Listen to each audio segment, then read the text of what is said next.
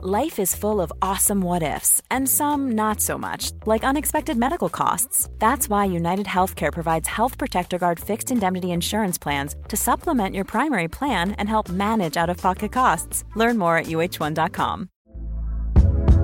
Hey there, it's Michelle Norris. I'm host of a podcast called Your Mama's Kitchen. When I travel, I'm usually looking for a way to find a taste of home when I'm not at home. And one of the things I love to do when I am at home is entertain. And Airbnb allows me to do that. When I was in California recently, I rented a house that had a great kitchen. And when we were sitting around the table, we're all thinking, we're in someone else's house. Someone could be in all of our homes as well. If you have a home, but you're not always at home, you have an Airbnb. Your home might be worth more than you think. Find out how much at airbnb.com/host. The Square Ball Podcast. Hello there and welcome to the show. It's brought to you by West Yorkshire Electrical, powered by West Yorkshire Electrical. If it has wires in it, they will work with it, covering West Yorkshire, the whole of Yorkshire, and beyond. wyelectrical.co.uk for details on that, or find them on your socials as well, including solar panel installation, because they specialise in renewables, battery storage to go with your panels, EV chargers, fire alarm systems, school contracting, CCTV, you name it, they do it. Get in touch with them if you have electrical work that needs doing. Finance available for work on your home or your business as well. wyelectrical.co.uk for details on that. Phil Hay, hello to you, our usual Monday dates. First things first, you didn't give him a 20-minute text message, as per usual. I do have mitigation for that. There were issues with WhatsApp at Rotherham for some reason, so I didn't get your message until half-time, at which point I was able to reply and basically say, what a shit goal that was. Yes, it was. And Daniel Farker, actually, in his comments, caught a pretty frustrated figure on Friday. And here he is talking to Leeds United's official YouTube channel with Bryn Law. Yes, first of all, a bit disappointment, if I'm honest, although a point on the road is never a bad result on championship level. But yes, we missed in the first half to bury the game, because when I compare our situations with them, we scored a fantastic goal, but had 4 or 5 really good chances. Yes, and then we took the wrong decision in the added time, already lost the ball, totally unnecessary. Out of this, their only situation in the first half, counter-attack 1-1. Should have buried the game at half-time. Yes, if you don't score the second goal, then you have to accept that it's just a draw.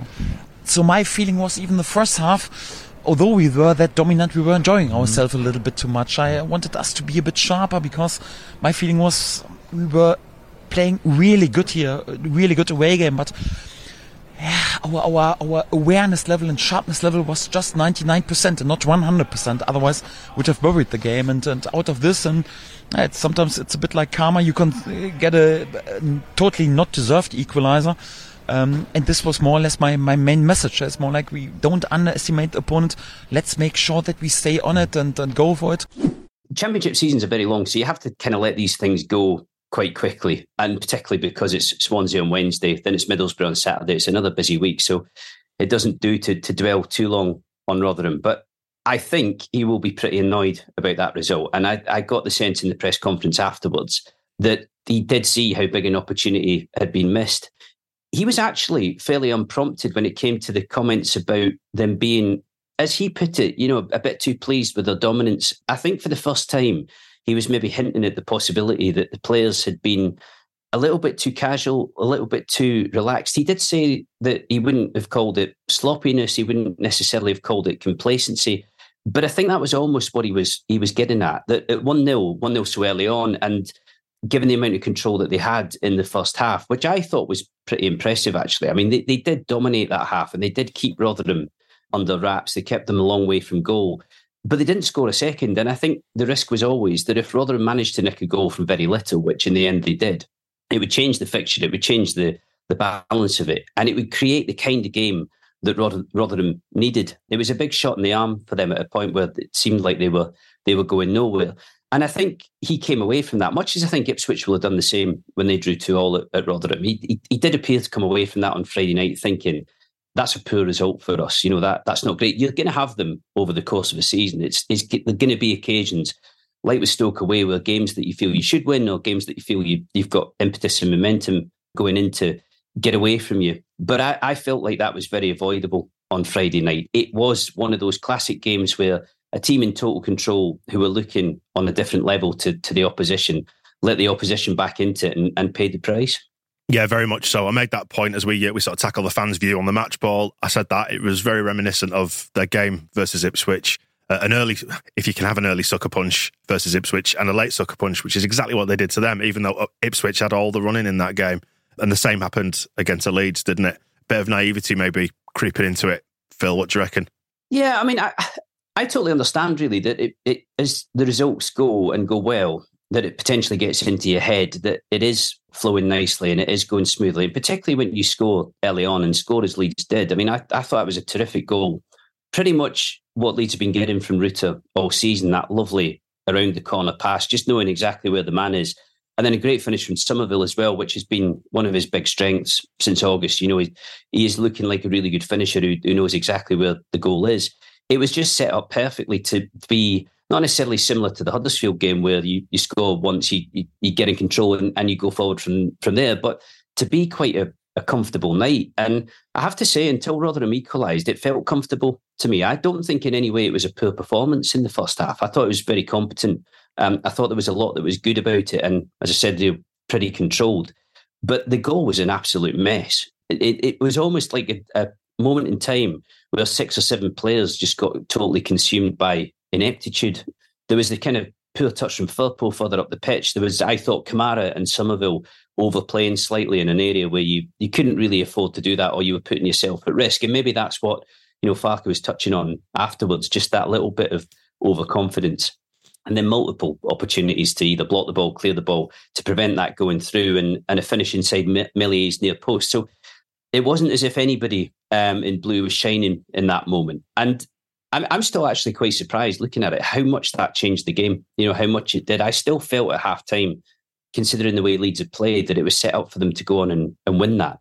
But there was a difference, I felt, in the level of Rotherham's intensity and organisation after half-time. I did think they were very, very disciplined in the second half, pressed far better, maintained their shape far better, didn't let Leeds play. And I think from Farke's point of view, thinking about his role in it personally, I think he'd be quite frustrated that tactically he wasn't able to change it enough in the second half until, the flood of players came off the bench in the way that we had at Norwich, where it was basically all-out attack for the last 20 minutes or so. But that's not really a tactical plan, if that makes sense. That's a kind of, let's go for gold and try and dig this out. We've seen it a few times this season, though, haven't we? Teams have kind of stood off us or sat deep, maybe shown us a little bit too much respect, and then suddenly they get a little bit of impetus, or they get a rocket at half-time from the coach or the manager or whatever, and they look like a different team in the second half. We saw it a little bit with Plymouth, didn't they? They stood off us, but then they kind of got the bit between the teeth after half-time. Yeah, although I would say Norwich is an example were probably the opposite. I thought Norwich were at the best and looking most likely to win that game when they actually played Leeds at their own game. Came at them, took risks, created chances. It was in that period of the game where they started to get tight and started to sit a little bit deeper, bearing in mind that their form had not been good going into that game at all. That was the point where you felt like Leeds were going to get something from it. And that was the point where you felt like Leeds were able to play on the tension at Carrow Road. And I guess the kind of underlying anxiety in Wagner's players that it wasn't going to happen for them and that they hadn't been on a particularly good run. I mean, there were moments on Friday, without a doubt, that were crucial as well. The penalty that wasn't given on Dan James, the disallowed goal. I have to say, Farke was making the point afterwards that he thought the penalty was very clear. And I have to say, in the moment, I couldn't see it. I didn't have a clear view of the challenge. I was well aware that James had been absolutely smashed. I mean, you could tell that it was a proper crunch from Peltier. But we had bodies in front of us from the angle we were sat at in the press box. So it was difficult to tell the height of his feet and how much contact he'd made with the ball. But when you watched it back, that is a definite penalty without any question. I think Farke's frustration in relation to that was that, Bamford was very, very fractionally offside and that was given. I think you have to be fair in saying that was the right decision, I thought. The linesman did get that right and it was extremely tight. But I think for Farke, he was looking at the penalty decision and thinking that is really clear. That's if the referee's there and it's in his eye line, that should definitely be given. Whereas you've got the offside decision, which is really, really marginal and yes, slightly off and they get that one right. So that I think is an annoyance for the head coach and was a definite annoyance for Farke. But I'm not sure that was really the story of the evening. I think those were moments in which Leeds could have got away with that second half. But the fact that they were needing to get away with it tells you how it had gone from half-time onwards. Yeah, we said the same. Yeah, definitely offside. And yeah, it was definitely a penalty, but you don't always get those, do you, in real time? It's hard to tell with the speed of the game as it is now. Exactly. It was a bad challenge, though. Yeah, It was a very poor challenge, that, and not a good decision to miss. But these things happen. Just going back to Jorginho Ruta and his role in the goal for Leeds, another really, really good visionary pass to set up some of Villa, as you mentioned. He was a little bit off it, though, wasn't he, on Friday? He didn't seem quite his usual self, maybe coming back from the international break. What do you think from a journalistic point of view on that one? Well, he'd had an abdominal strain. He played in one game for the under-21s for France, but not in the second. I was looking for the lineups at the start of the week, and he was listed as having been on the bench, but we were asking Farker after the Rotherham game how it had been, and he'd been implying that Ruta had to withdraw early from that game because he'd had this abdominal problem. And when we spoke to Farker on Wednesday, he was very much implying, I felt, that Ruta might miss out. And I don't know if it was maybe a bit of psychology, a little bit of mind games to make Rotherham think. But that hasn't really been the way in which Farker's operated so far. He's been pretty straight with his team news and his injury updates. So I think there was a fair chance that Ruta might have missed that on Friday. It seemed like a really positive thing that he was actually starting. But it's hard not to think that if he'd been struggling to train and if he'd had that injury beforehand, that it maybe constrained him slightly. And I think you're right. I mean, that moment was absolutely great. And I think that is one of his really big strengths, is his vision, his passing. He's not, to this point, looked like a really prolific finisher. But that side of his game, I think, is a massive asset to Farker. But no, I totally agree with you. I think probably not on it in the way that he would have wanted to be. Yeah, we got his Instagram story, didn't we, in the run-up to the start of the game, and you thought, oh, maybe he features then, despite the kind of doubts expressed by Farker. Terry Venables passed away over the weekend as well, former Leeds manager. Worth perhaps just touching on that. We are going to cover that in some more depth on one of our other shows as well. A guy who didn't have a great time of it at Leeds, but as we now know, looking back on the history of that particular spell, it was just as things were starting to fall apart behind the scenes, players being sold from under him when he was told that they wouldn't be. Very, very unhappy time. Two things jump out to me about the Venables. I'll stick my head about the Venables era. Bearing in mind that I wasn't covering it at that point and wasn't even at the Evening Post at the stage when he was manager. I always remember his first game against City. Leeds beat City 3-0 at Ellen Road, first day of the season, and somebody asking him afterwards, do you think Leeds could be in contention for the title this season because of the quality of the performance? And that always stuck in my head because of how badly wrong it went from that point onwards. I mean, the answer to that was, with hindsight, absolutely not. It was quite the opposite, and it was relegation they were fighting. But I think nothing more so than Venables and Ridsdale sat in that press conference after Woodgate had been sold.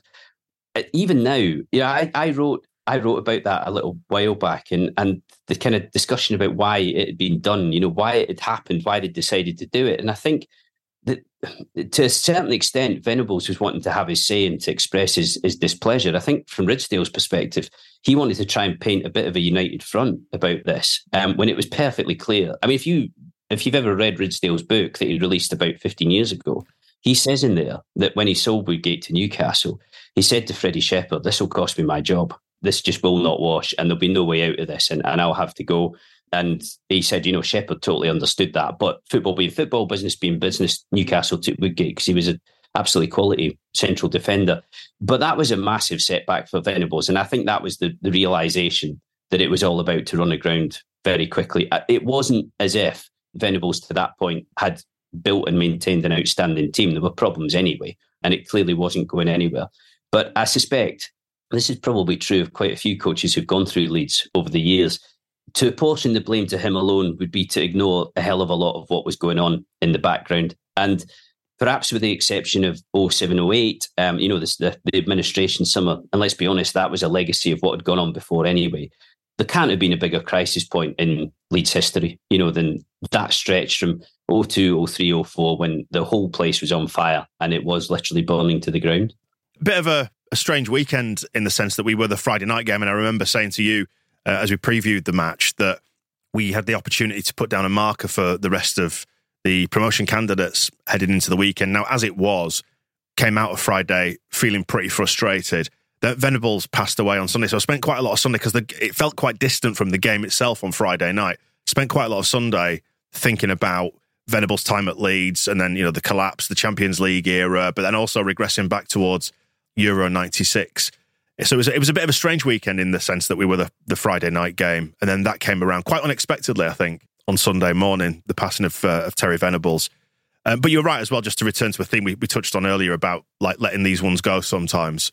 I sort of made an active decision on Saturday to just let this one go from an emotional point of view, from a fan's point of view, particularly when you saw the results coming in from elsewhere. And okay, Leicester won, but Ipswich dropping points again. So as it turned out, it was a weekend where we clawed a point back, actually. So even if you don't come out of the weekend feeling bubbly and on top of the world, it's an improvement on what we thought it was going to be like on Friday night at full time. I think two things you have to think about. The first is that you can't win every game. You're not going to knock off 46 wins through a season. The other is that you always have to kind of look for trends with this stuff. So the thing that sort of jumps out into my mind is the 1920 season, the other side of Christmas, when suddenly it wasn't going well and they'd lost down at QPR. They'd been beaten away at Forest the night of that infamous Luke Ayling interview.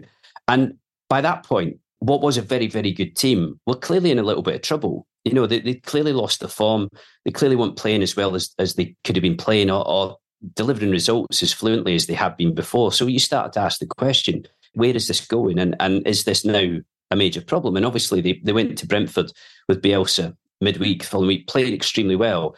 And that was just like a massive line in the sand. It seemed to cleanse everything and they went forward from there and deservedly won the title.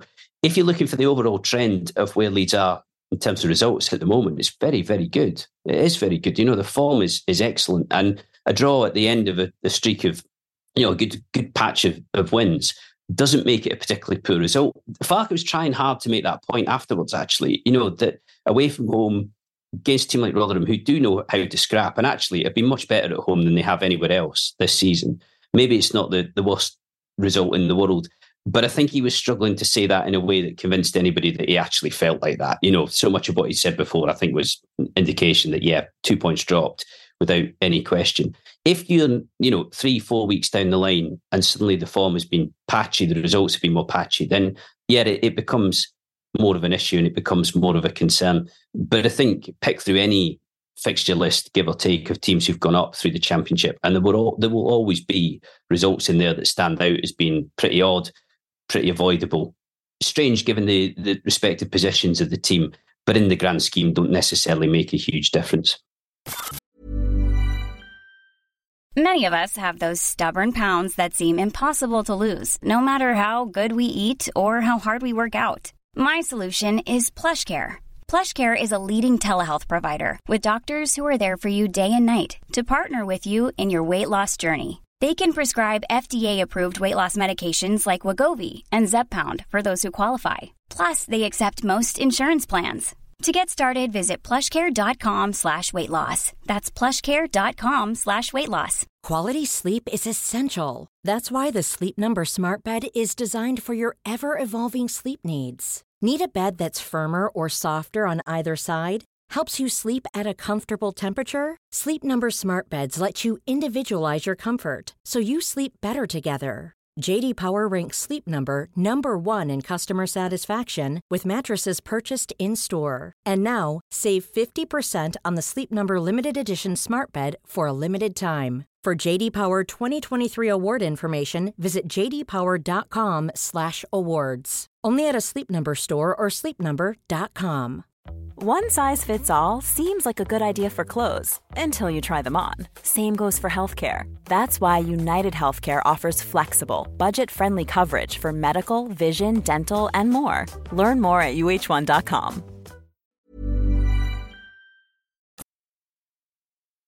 Well, the action does come thick and fast in the Championship, Phil, and it's December at the weekend as we face Middlesbrough. I don't know why that feels like it's come around very, very quickly. We will preview that towards the back end of the week after the Swansea game, which we've got on Wednesday. Just with December in mind, I'm going to give a massive commercial plug now to the Christmas jumper that is on sale, the new TSB Christmas jumper. And I'm mentioning it to you specifically because you modelled it for us in the Lowfields Tunnel, and when you see it, a thing of beauty, a thing of hideous beauty, maybe. That's the jumper, not you, Phil, by the way, I'm talking about. You will see that it makes sense to photograph it in the Lowfields Tunnel because of what it looks like. Definitely. If you were unlucky enough to be walking through there on that particular rainy day, you'd have seen me half naked at points. So don't let me put you off buying it, because it's a lovely jumper. Yeah, great colours.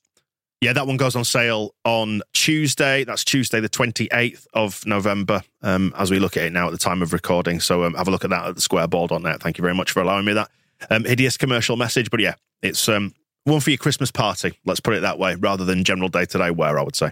Yes, yeah, I think so. Yeah, and to Swansea then.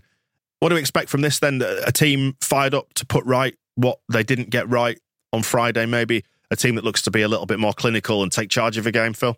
Yeah, and perhaps a few players who are a bit more able to offer a bit more. You know, Ruta, you would think will be, well, you would hope anyway, will be more recovered than he necessarily was on Friday night. Strike, I would suspect, can't be far away from coming back into the team. It was quite remarkable, actually, that him and Byram were in contention for that game on Friday. Because when we spoke on the podcast last week, we'd said, the indications have been that they wouldn't be, that they wouldn't have a chance. And when we got up to Thorpe Arch, Farkas said himself, I'm really surprised to be saying this, but, the back trainer looked after themselves really well. Medical staff have done their jobs. They are in the mix for that fixture. So I think if Strike is fit, Strike plays without a doubt. You're right about what you said about December, though, and it's significant that December's here because it's such a busy month. I mean, there's so many games through that stretch and some really key fixtures as well. And none more so for Leeds, I wouldn't say, than Ipswich at home just before Christmas, and none more so elsewhere for Leeds than Leicester and Ipswich playing each other immediately after that as well. That is going to be a really, really important 3 or 4 day spell, which could change the table quite a lot. But this is where you have to be consistent. It's not where you have to rattle off win after win after win, but it's where your form has to be good and has to stay good to keep you in touch. It's funny looking at Swansea as another team that's in the sort of lower middle reach of the table. They've got 20 points on the board, so they're a good 8 points clear of Rotherham, who occupy 22nd spot and the highest of the relegation spots. But they've played 17, they've won 5, drawn 5, lost 7, neutral goal difference. Kind of the space that Leeds United used to occupy in the landfill years, the kind of the 15 meh years. Not the 15 meh years, the 15th meh years. Yes, yeah. The landfill years is a great phrase. I'm going to thieve that and use that at some point. Yeah, it was like that. I know a few people who follow Swansea, and they've said really from the off, but increasingly latterly, look, we are not going to bother the playoffs at all this season. We're just not that sort of side. So I guess this falls into the category of game that we've spoken about an awful lot. Not so different to Plymouth and others. The sort of game at home where you have to find a way through it, don't you? You have to make it happen. I'd be surprised if this is a championship classic for us at Elland Road, but it's a very, very winnable game again. And, notwithstanding the fact that it didn't work out at Rotherham, should have worked out at Rotherham, but didn't, I think Leeds have been pretty good in these fixtures. I think Farke has found a pretty good model for getting through them. I mean, we've taken away their goals from their side, haven't we, in the form of Joel Piroux, and obviously there's the Dan James narrative to factor into this as well, which adds a little bit of something to this fixture, doesn't it? Yeah, it does, and I still maintain that I think both of those two are keeping the places on merit. I didn't think James had a particularly great game at Rotherham, but he has been very good this season. And I think one of the players who's really benefited from the chance to draw breath a little bit and have a touch of a fresh start, I suppose. Different coach, different division, back from a loan at Fulham. That's worked for a few players to this point. And yeah, I mean, if there's anybody on the pitch who's going to want to score on Wednesday night, it'll be Piroux, won't it? And I would say to an extent, probably is due a goal. Yeah, just returning to Friday, actually, and the impact that the sort of wide attacking players had. It was more muted, wasn't it, actually, on reflection? They didn't quite have the same influence on the game that we've seen in recent weeks against other teams. So you've got to give credit, I suppose, to Rotherham for the job that they did there.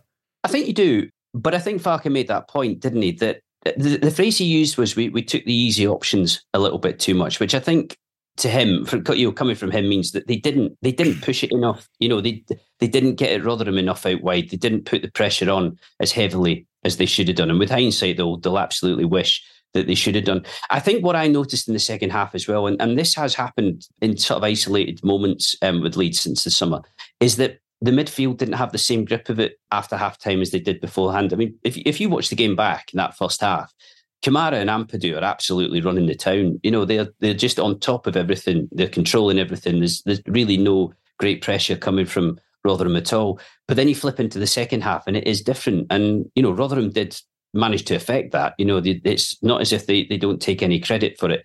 But that was possibly the area in the second half which just needed a little bit of a tickle or a little bit of an adjustment. And I think the number of attacking players on the pitch towards the end of the game, you felt as if Leeds would get there. And obviously Anthony did score that disallowed goal. It looked as if it had paid off again. But I think Farke would say himself, you don't want to be relying too often on that sort of tactical approach, that sort of throw everything in the kitchen sink and hope for the best towards the end, which was a little bit how it seemed on Friday. Just looking at the midweek fixtures then, Phil, we've got on Tuesday the ones to keep an eye on maybe. Middlesbrough in 12th playing Preston in 6th, who are kind of on our coattails there. Maybe an opportunity for Middlesbrough to close that gap. Preston to perhaps drop off a little bit if Borough get the upper hand in that one.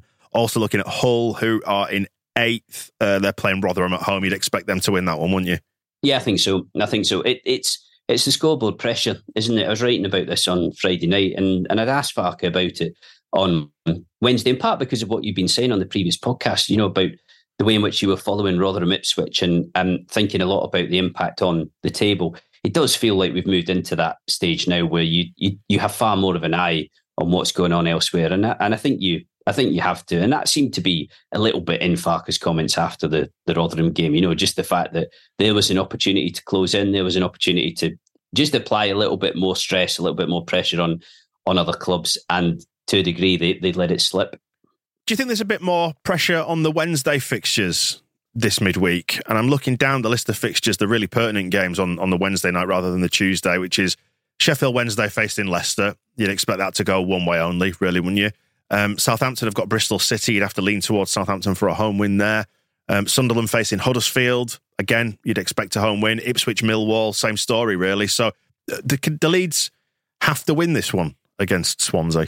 I think it's an important game to win. Absolutely. I think a lot this season is going to rest on the record at home and how often they're able to get through teams who will come in and try and be not negative, but won't push themselves forward to any great degree.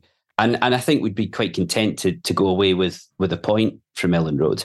I suppose you listening through those fixtures there underlines the reason why, from journalistic point of view or for supporters, it's absolutely, fine to monitor and follow results elsewhere.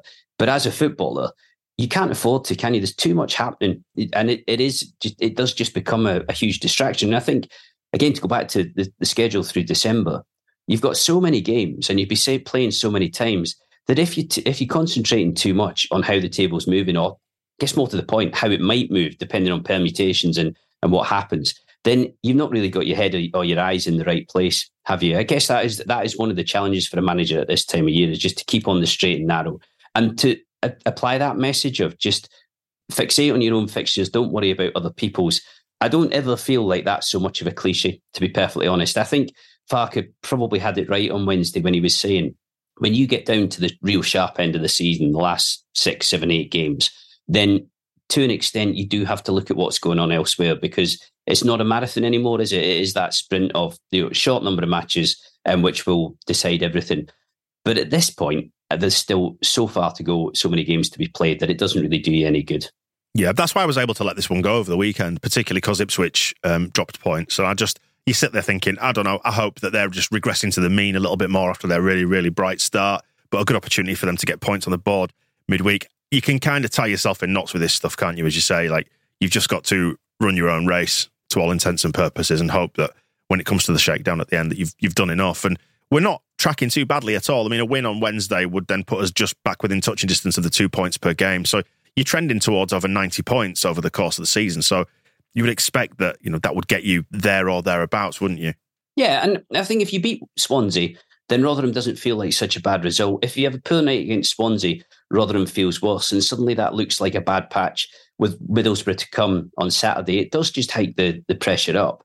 But that's why the teams who get out of the Championship are those who can maintain consistency. That's what does it for you in this league. Farke was talking on Wednesday about 20 wins for the playoffs, 26 wins to go up automatically, which obviously you need to factor draws into that as well. It's not as if those wins will be enough by themselves.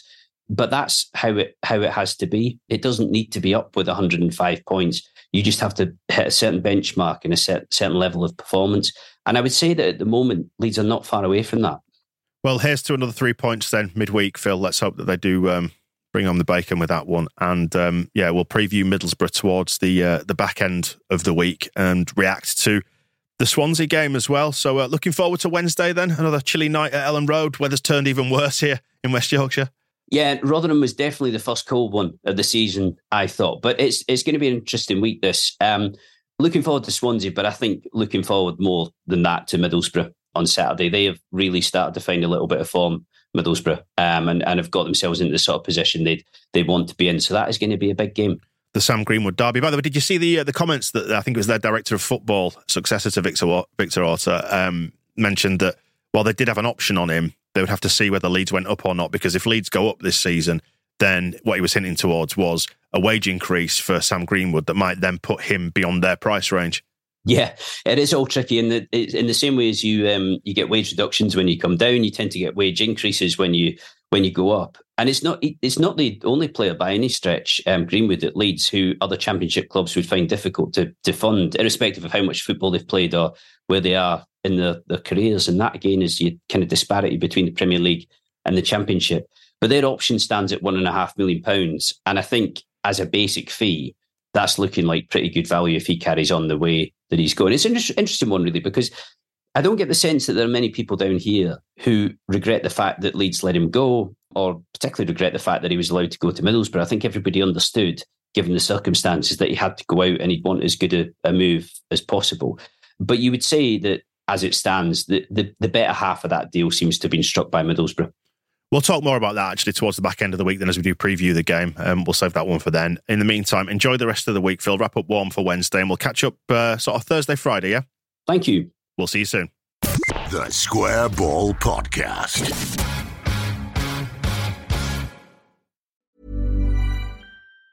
Even on a budget, quality is non-negotiable. That's why Quince is the place to score high-end essentials at 50 to 80% less than similar brands. Get your hands on buttery soft cashmere sweaters from just $60, Italian leather jackets, and so much more. And the best part about Quince, they exclusively partner with factories committed to safe, ethical, and responsible manufacturing. Elevate your style without the elevated price tag with Quince. Go to quince.com/upgrade for free shipping and 365-day returns. Even when we're on a budget, we still deserve nice things. Quince is a place to scoop up stunning high-end goods for 50 to 80% less than similar brands. They have buttery soft cashmere sweaters starting at $50, luxurious Italian leather bags, and so much more. Plus, Quince only works with factories that use safe, ethical, and responsible manufacturing. Get the high-end goods you'll love without the high price tag with Quince. Go to quince.com/style for free shipping and 365-day returns.